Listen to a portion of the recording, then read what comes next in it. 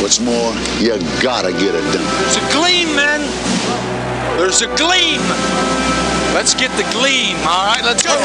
Want a piece of that championship? Put it in here. Hey, guys, where else would you rather be?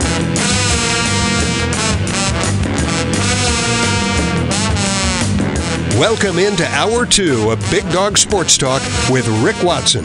Join the conversation now on the Long and Foster Baker Team Hotline, 540-639-4900. Or text Rick and the show at 744-2990. And now your host, the Big Dog, Rick Watson.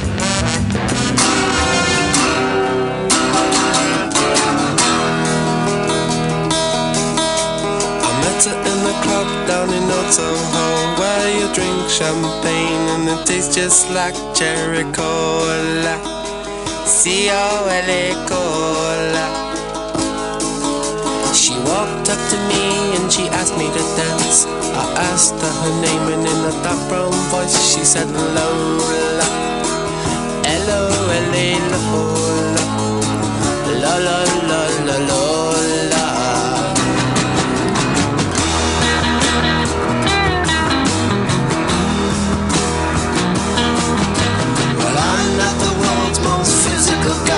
When she squeezed me tight, she nearly broke my spine. Oh, my Lola, la la la la la. Well, I'm not dumb, but I can't understand why she walked like a woman but talked like a man. Oh, my Lola. Who knew how prophetic the Kinks would be, huh? Here in 2024. 639-4900. You can call us up on the Baker Team hotline. Text line's open for you, 744-2990. Anything that might be on your mind. Lots of text messages flying out about numerous topics, the NCAA and their hypocrisy, this whole Tennessee thing. Trying to bring violations about something that has no rules, the NIL. I mean, their main argument was, hey, we believe they're enticing recruits to come to their school with NIL money. You don't say. Huh. Wow. I mean, it's just crazy talk. I can't believe that that's... All right, many of you have jumped all over this whole NBA list again. All right. Kobe Bryant's another one I would have up there in my top 5, no question. Kobe was a unicorn. Wilt Chamberlain. Paulie had said that he thought Shaq was the most dominant. He was very physical, sure. He wasn't the most skilled. He had skill at that position, but Shaq had a great career. Big fan of Shaq as a person. Now that he's out of the game, he seems like everything I see about him is well received. Had a great career. He's a definite Hall of Famer. My all-time favorite player, I have 2 of them. I have Moses Malone, and who many younger people have no idea what I'm talking about. And then, of course, Hakeem Olajuwon with the Rockets. Wilt Chamberlain, probably the most dominant because he was definitely a unicorn. I mean, there was nobody like him at all in the league at the time, which is why he averaged a double-double for an entire season. Think about that for a second. He averaged a double-double for an entire season. Lots of people talking about Bird. Look, I agree. You don't have to push me in that direction. I loved Larry Bird was special beyond belief, beyond belief. John Stockton just came in. Well, you can put him in the argument as one of the best point guards ever. Absolutely, absolutely, you could. Complete understanding of the game in every way, shape, and form. Yeah, I was getting ready to say, it's kind of funny. I was getting ready to say Magic Johnson, for my money, is the best point guard ever. At 6'7", he could do so many things. There hasn't been anybody really like him. There's no question. No question. Magic was and just is. The understanding that he had, too, man. The mental capacity of the game that Magic Johnson possessed. I mean, you talk about what he did physically. His understanding, and that's why he and Bird were so special, their understanding of the game, man, oh man, just blows you away, especially when you watch the game today at that level, which is very difficult to watch. Very, very difficult to watch. You think about NBA players today and the latitude that they have. Hey, we got a Paul Westphal vote. That's pretty good. Yeah, the old Phoenix Sun. Yeah, he was a terrific player. Paul Westphal was a terrific player. Those Suns teams were really good. Late 70s. Yeah, absolutely. They used to have those great unis, too, and then they ruined them with the new design. But you had situation in Milwaukee where they fired their head coach. They had the second best record in the NBA at the time, all because a certain group of players didn't like him. Now, something else has got to come out about that because it still makes no sense that you're like 31-13 and you're let go. And they bring in Doc Rivers. You think that's going to do it for the Bucks? Really? Okay.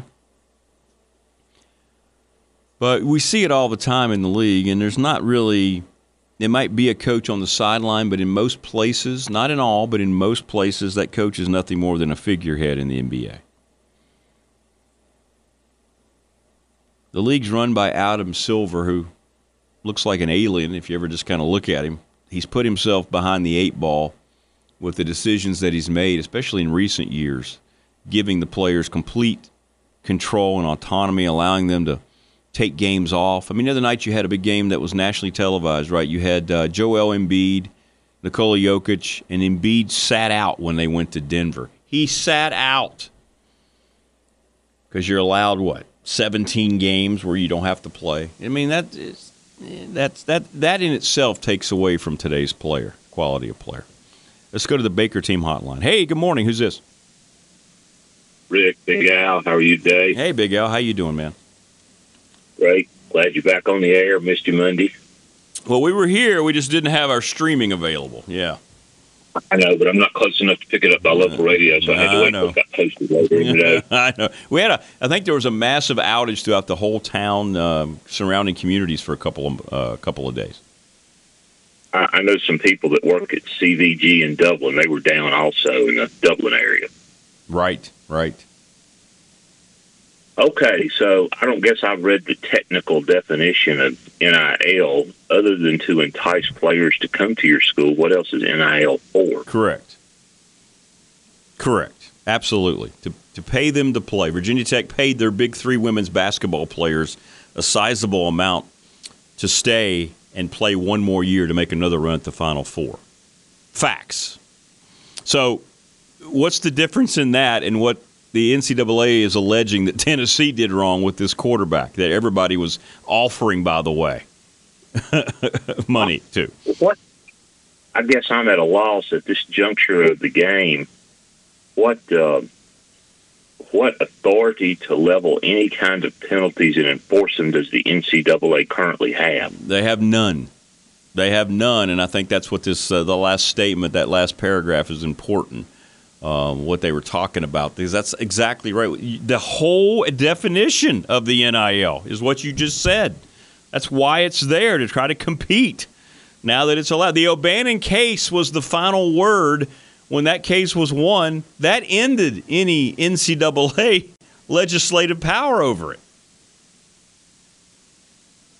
Right? So, well, I guess my question is, other than greed and control, I think people have talked about what was it Chip Kelly out at UCLA talked about, which is basically pulling all the division, I'll call them Division 1A or what is it, bowl championship, football bowl series school into a giant league or conference, whatever name you want to make, and then in turn create new subdivisions. I mean, fundamentally, what I'm looking at is a model like the NFL, right? Sure, absolutely. That's exactly what it would be. Bring your regional rivalries back.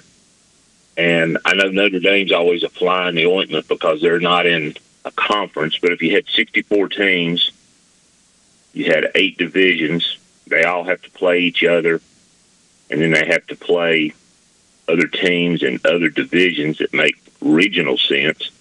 I mean, you're kind of back to the old model you had your 8 division champions are the ones that go into the playoff. I don't know why that's so hard to come to. I know, and I think you could get a commissioner just for football. That way you can leave all the other sports alone. They don't have to worry about these budgets that many of them can't really afford and absorb like football programs can. I mean, Tech's going to have their budget hit hard having to go out to Stanford, right? Other schools will. I mean, it's going to change the way the money is allocated and just in terms of travel budget with what's going on. Well, it just doesn't make sense from the standpoint. To me, college football grew on the fact that it had regional rivalries, particularly in more rural areas that don't have professional sports.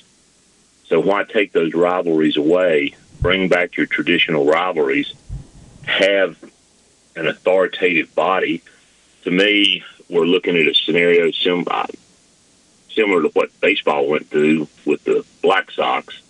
You appoint one commissioner that has absolute authority, and unfortunately, usually in a scenario like that, somebody has to be the first person that makes a mistake, and the new commissioner has to drastically penalize that person to set an example to show that they do have authority. Mm-hmm. I can't remember the last time the NCAA really did anything meaningful to anybody. Can you? No, I cannot. They've been chasing shadows for the last decade, but no, they can act like they're putting allegations. Are putting sanctions on these teams if they find out these alleged allegations are true. I'm not even sure what they're looking for here. They're just running around in circles right now with these. Well, like the Miami investigation, it went on for years and years, and they finally dropped it because they said they overstepped their bounds legally as far as gathering evidence. It was either Bill Self or one of his assistants that had him on tape offering $100,000 to a basketball recruit. I'm like, these were blatant violations and nothing happened. Absolutely. You had the academic issue at UNC, and I'm like, is it just certain schools that get penalized and the rest don't? I mean, it makes no sense to me how they've enforced themselves.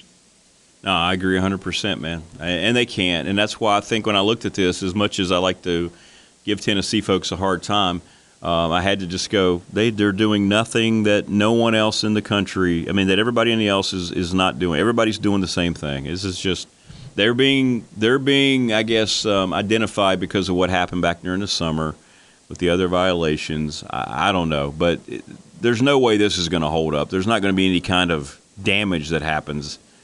Tennessee, if they get hit with something, they're just going to sue, and once again, the NCAA will lose. Right? They'll just lose, as always. Well, every NIL fight they had, they lost, I believe, 9-0. Correct. However many justices were on the various courts. Correct.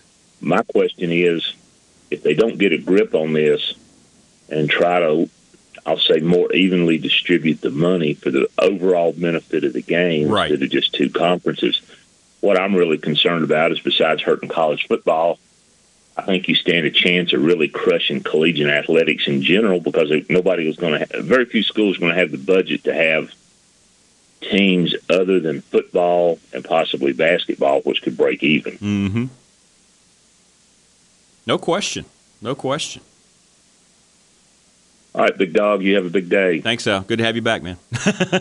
Appreciate you. All right, bye. Yeah, it was funny. Again, let me read this paragraph again. This sums it up beautifully, by the way.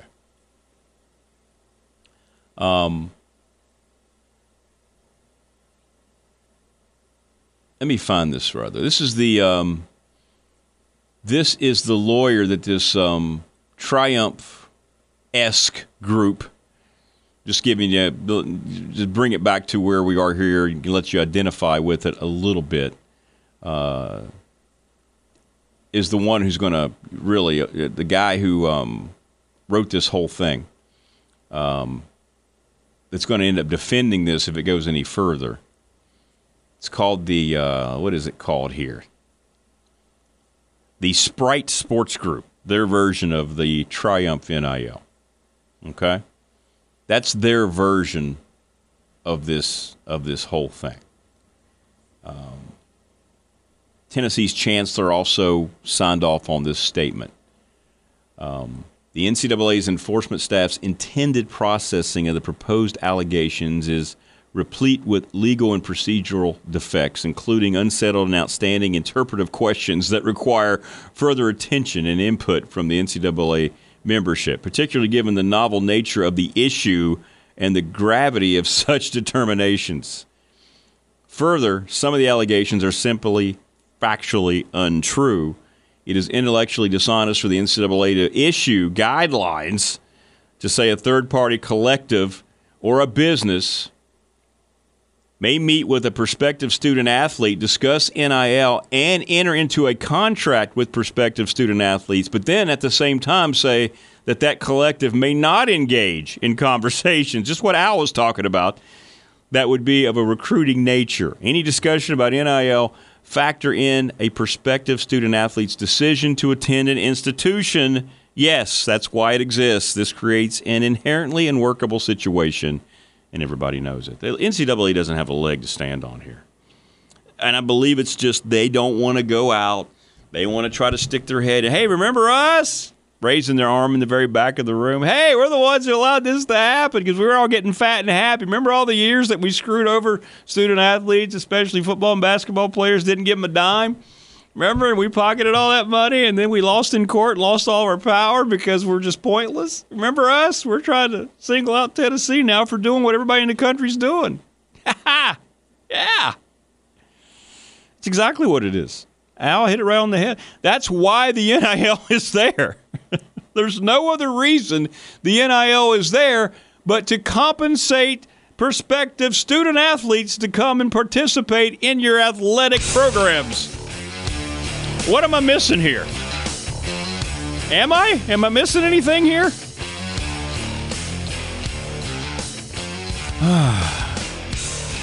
Wow. I mean, the only thing you can argue against is does it make you feel weird about college sports? Does it really lessen your excitement about it? Sure. But there's nothing legally that this violates.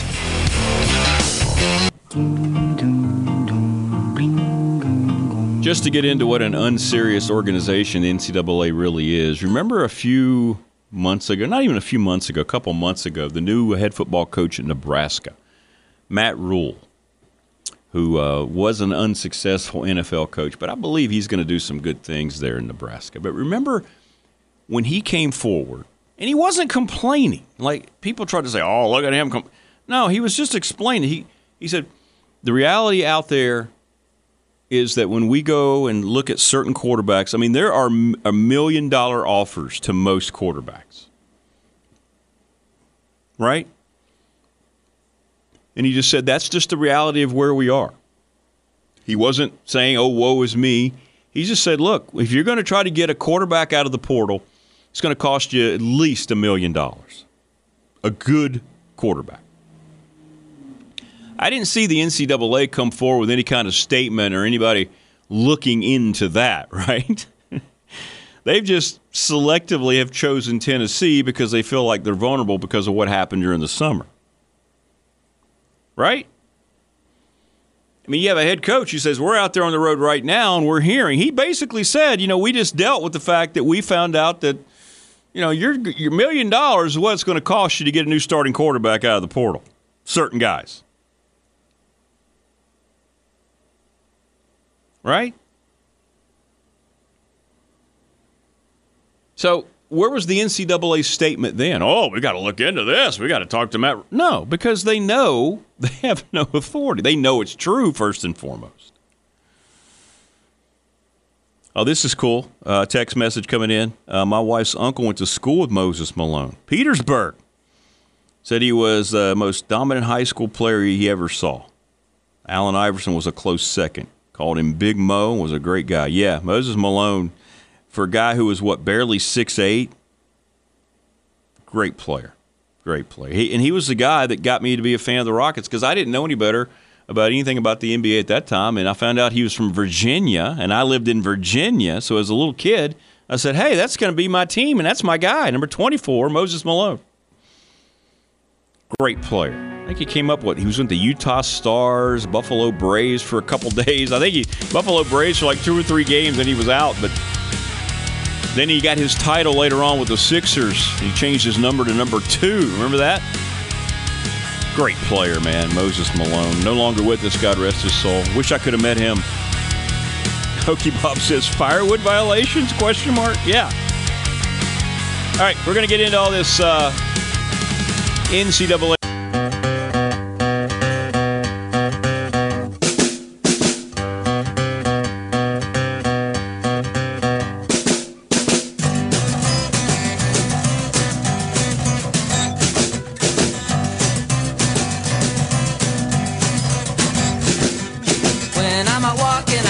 Stuff and I'm so strung out. I'm high as a kite. I just might stop to check you out. Let me go. 25 minutes for the top of the hour. Hope you're okay wherever you might be. Text line's open for you, 744-2990. Many people chiming in and just laughing at the NCAA after this Tennessee story. Yeah, because you want to laugh at Tennessee, right? But you can't because they're not doing anything nobody else is not doing. Just Michael writes in, yeah, I was going to bring up the whole Matt Rule conversation. I didn't hear or read anything about an NCAA reaction. He's just out there on the market, and that's what he's finding out, or what he probably already knew. Agreed. So he just came forward with it. He was asked about it. He wasn't complaining.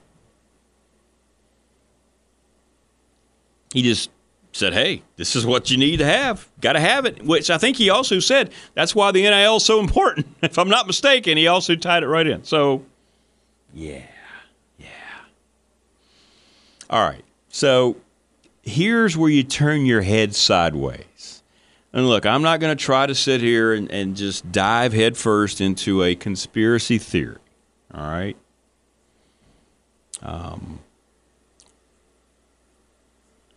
But Front Office Sports yesterday reported that the NFL's relationship with Taylor Swift and her dating Travis Kelce has created a brand value of $331.5 million, citing data from the Apex Marketing Group.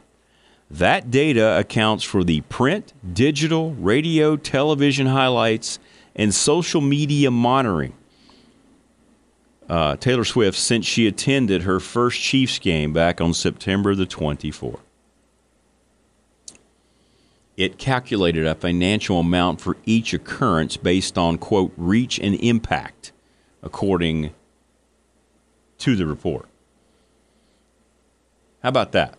$331.5 million. Now, you remember when all this started, I had said I believed it was a large marketing thing because, well, obviously she is very good at marketing herself, and how the league would benefit from this in ways that we can only imagine. Well, now we have a number attached to it. So then you see the Chiefs go in and upset the Ravens, and immediately people are saying, well, here you go. Well, here's one thing that is true. The NFL definitely wanted the Chiefs to be back in the Super Bowl with Taylor Swift there.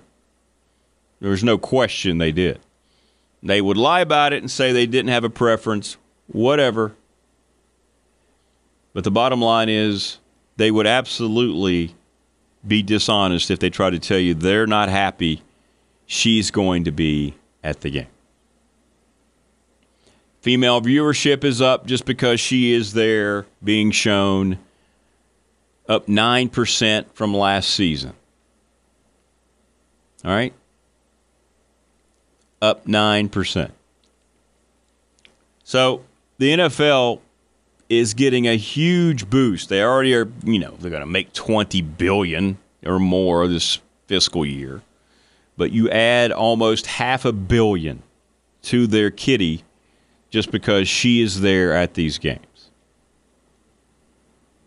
So let me ask you a question.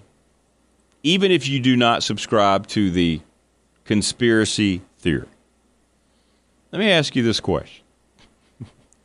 Do you not see the conflict of interest here and why people wouldn't, or why people would indeed think, well, of course, this is the way it was scripted? You understand, right? Roger Goodell doesn't seem to understand that.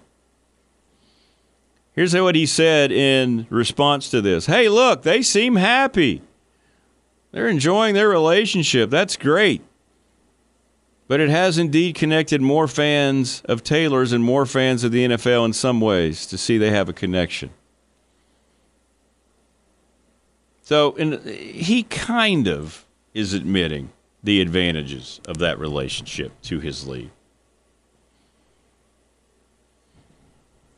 And look, I'm not going to say that this was an orchestrated event. I don't, looking back at it, the Ravens just weren't very good Sunday. I mean, they just weren't. Lamar wasn't good. Just weren't good. But there's no doubt that this is what the NFL wanted. And if anybody doesn't think that, I don't know. You're like the NCAA coming after schools for using the NIL. Don't think the NFL... They didn't care the Ravens had the best record. They're just glad that they're going to have all this extra sideshow. And we're going to end up with the highest-rated Super Bowl of all time. I know every year it seems to top itself, but we're going to have the highest-rated worldwide Super Bowl ratings in the history of the Super Bowl. And once it's all tallied, depending on how much more it is, they are going to cite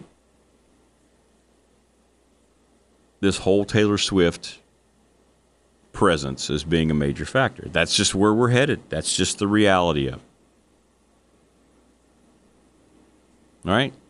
Just what it's going to be.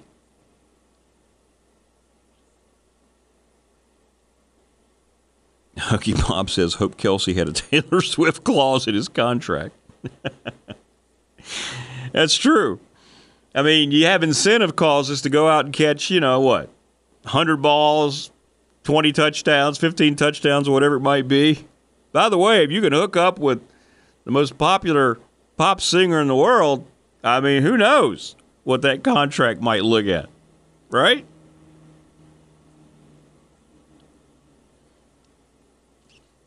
But that's what's going to happen. It's exactly what's going to happen with the Super Bowl. So, $331.5 million is hard to look at and not first thought that comes to your mind. Well, of course the Chiefs are back in the Super Bowl. I mean, the Chiefs weren't great most of the year.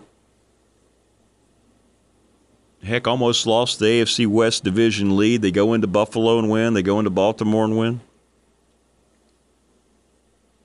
I mean, you got to understand people who are not taking the NFL very seriously in terms of its outcomes now, right? I mean, we went over this. It's true. I get it. I get the scrutiny. Let's put it that way. I'm not going to subscribe to every conspiracy theory, but I get the scrutiny. I understand it. I've had it myself. When you watch the fact that they don't correct their officials and you see some of the calls that are made, I get it.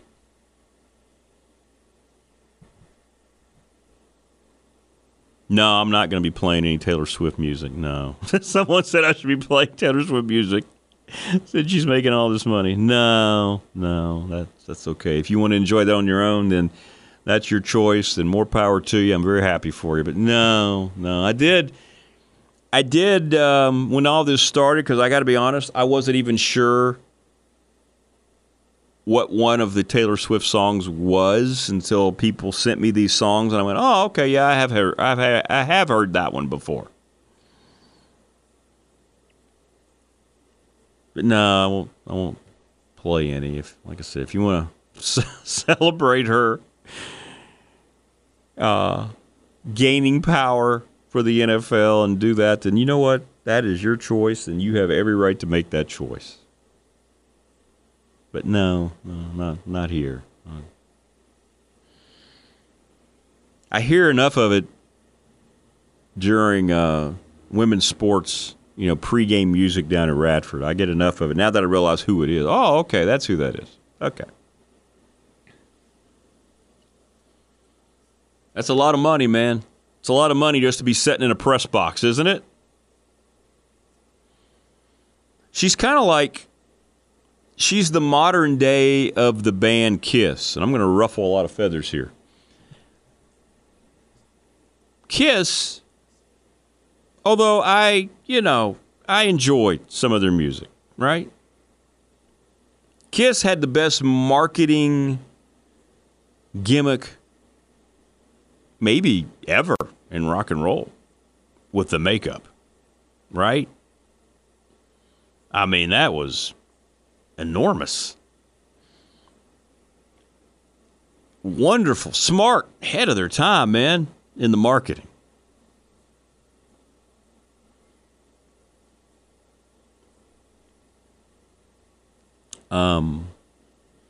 Taylor Swift is the modern day Kiss. Not a great deal of ability, but the marketing genius. Her and her posse, her and her crew. All right?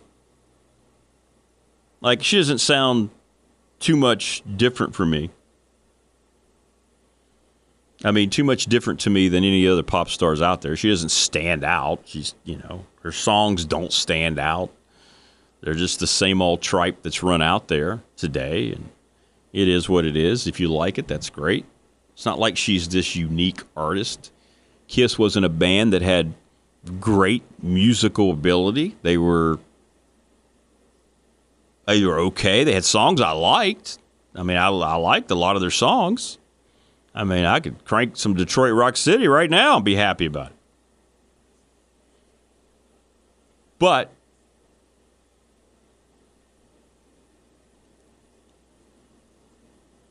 they didn't stand out other than their marketing gimmick. And Gene Simmons, right? Being the serpent, the star child, and Paul Stanley.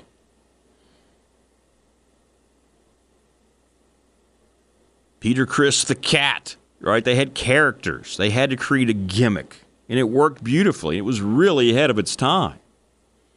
There's a whole documentary on the whole Kiss marketing. It's worth a watch, man. Gene Simmons is one of the smartest business people that's ever been in rock and roll, and I think Taylor Swift is a modern day version of that, although in a different genre. She knows how to market herself. She became $1 billion earner because of it. I don't think it's because you sit there and watch her sing and go, wow, man, she is just lights out. I mean, I'm not saying she sings badly. I'm just saying she doesn't stand out, right? Well, she's standing out for the NFL because her presence alone, $331 million. And the NFL is a marketing machine. And this plays right into what they do better than anything else, and that's market themselves. They become better at marketing their league than they do upholding the rules of the games that make their league, that discipline officials. All right? They're more about, instead of the substance, they're more about the style. And I think they would readily admit that. If they were worried about the substance, then they would correct their officials. They would look into it when coaches and fans have a problem with what they're watching, the product on the field. But they don't. They don't. They rarely even give lip service to it. But boy, as soon as this is announced that Taylor Swift's bringing the NFL $331 million more, Roger Goodell had a statement. See how that works? So, in any event, I get it when people are turning their heads sideways when they see those numbers and wonder, oh, gee, the Chiefs are back in the Super Bowl. They have a unicorn at quarterback. That's the major part of that. But this also is an added bonus for the league. There's no doubt about it. And for Taylor Swift fans.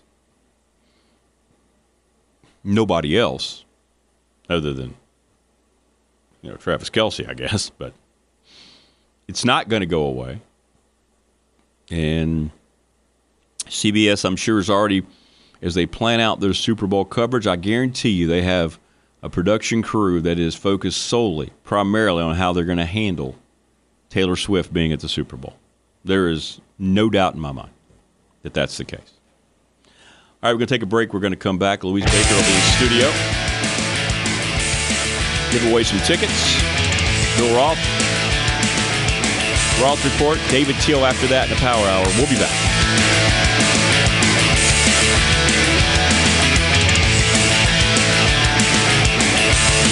What I know about courage.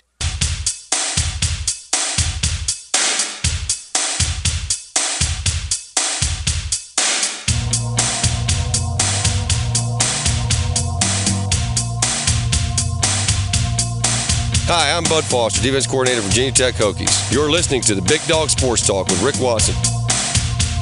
Finishing up our second hour of 3. Got the Hall of Fame Power Hour coming up. Bill Roth Report. Louise Baker will be in studio. We'll be giving away some tickets.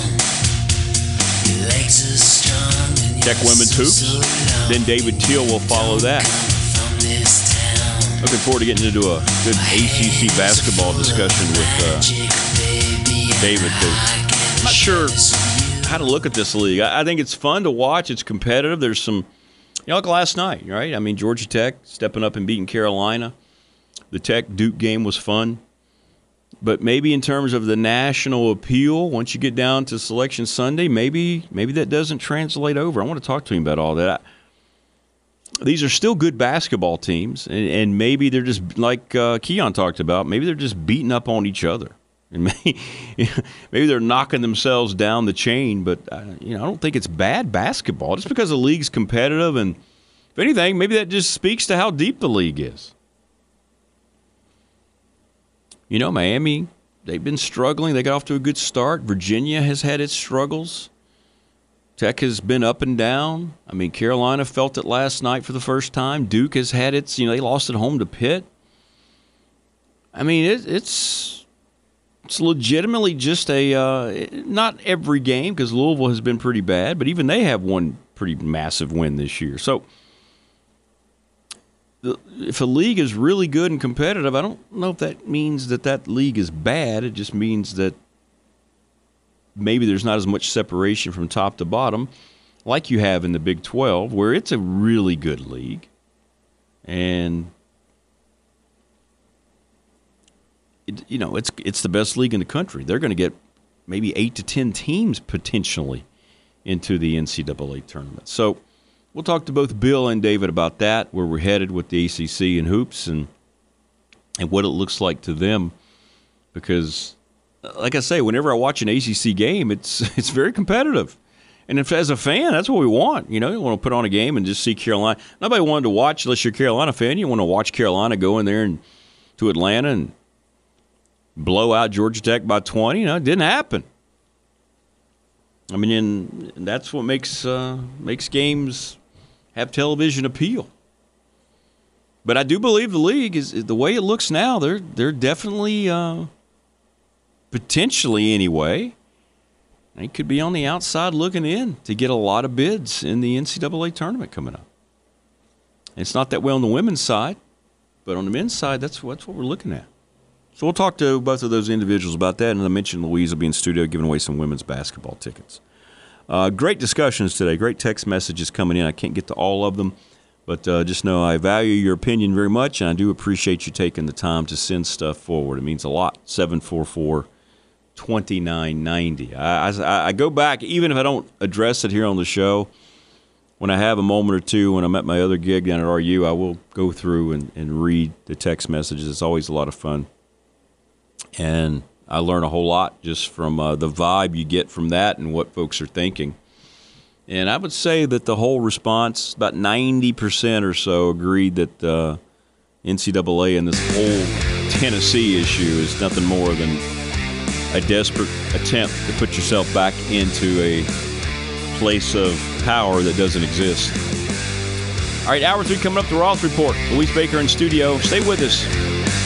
as we motor along here on this hump day. Don't forget, RU Hoops at home tonight against Charleston Southern, 7 o'clock.